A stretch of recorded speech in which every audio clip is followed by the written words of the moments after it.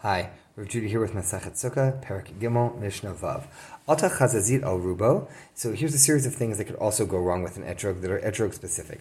One of it is if like black dots end up going around most of the etrog. It's not uncommon for an etrog to have some little black dots, but if it's most of the etrog, that's a problem. Nidla pitmato.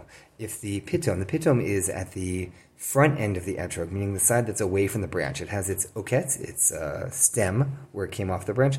At the very front, there's a little brown piece called the pitom. Some etrogim today are grown without pitoms, but if it has a pitom, and then the pitom's taken off, it is now not whole anymore, and therefore it's no good. Niklaf, if it's peeled, meaning if one peeled the etrog, it took off the outer rind. Nisdak, if it's split, so now it's like two halves of an etrog. Nika v'chaser kol shehu, if it got punctured and any bit of the etrog came out, so all these are forms of it not being whole anymore, puzzle, no good. But alta chazazit al miuto, if it has a few black dots, less than the majority of it. Nitel uktzet to uktzo, if its stem, not the front pitom, but the part where it attaches to the branch, if that was taken off, which really isn't part of the etrog, it's really part of the branch.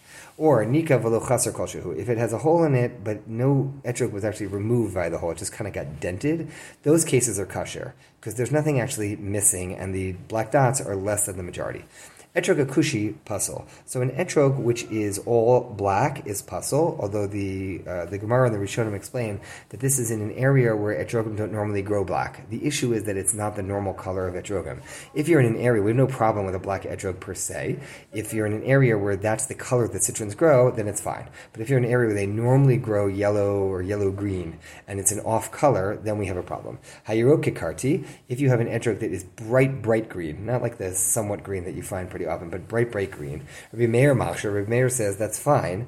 That's a color of etrogim. But Rabbi Yehuda says it's no good, either because it's an unusual color, but that's not the usual color is not a bright green, or alternatively that it's only bright green because it's not yet ripe. If it's not yet ripe, then it's not really kosher for this mitzvah.